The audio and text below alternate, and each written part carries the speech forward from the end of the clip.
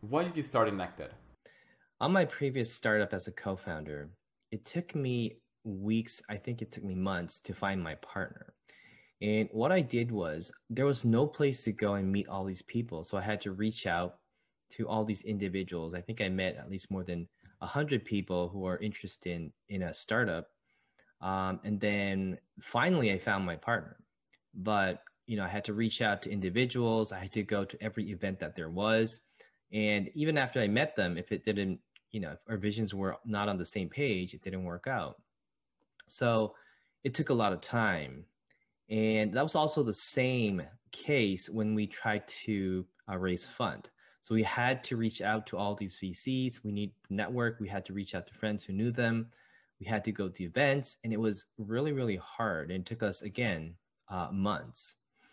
And I noticed that there wasn't a space where all these resources were all together.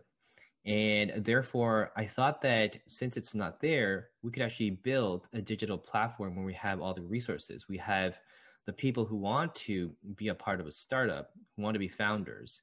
And so, a place where we could discuss our ideas and make a place that we could find partners.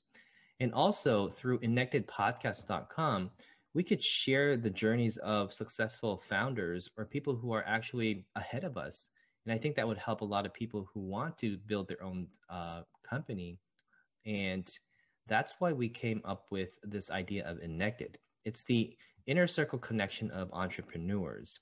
And I think this would be a great platform that could help the founders who are in the journey or in the process of building their own company.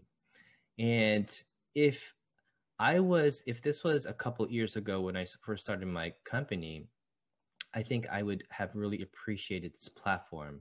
And therefore, I think this could be a really valuable platform for those who are starting their journey as well.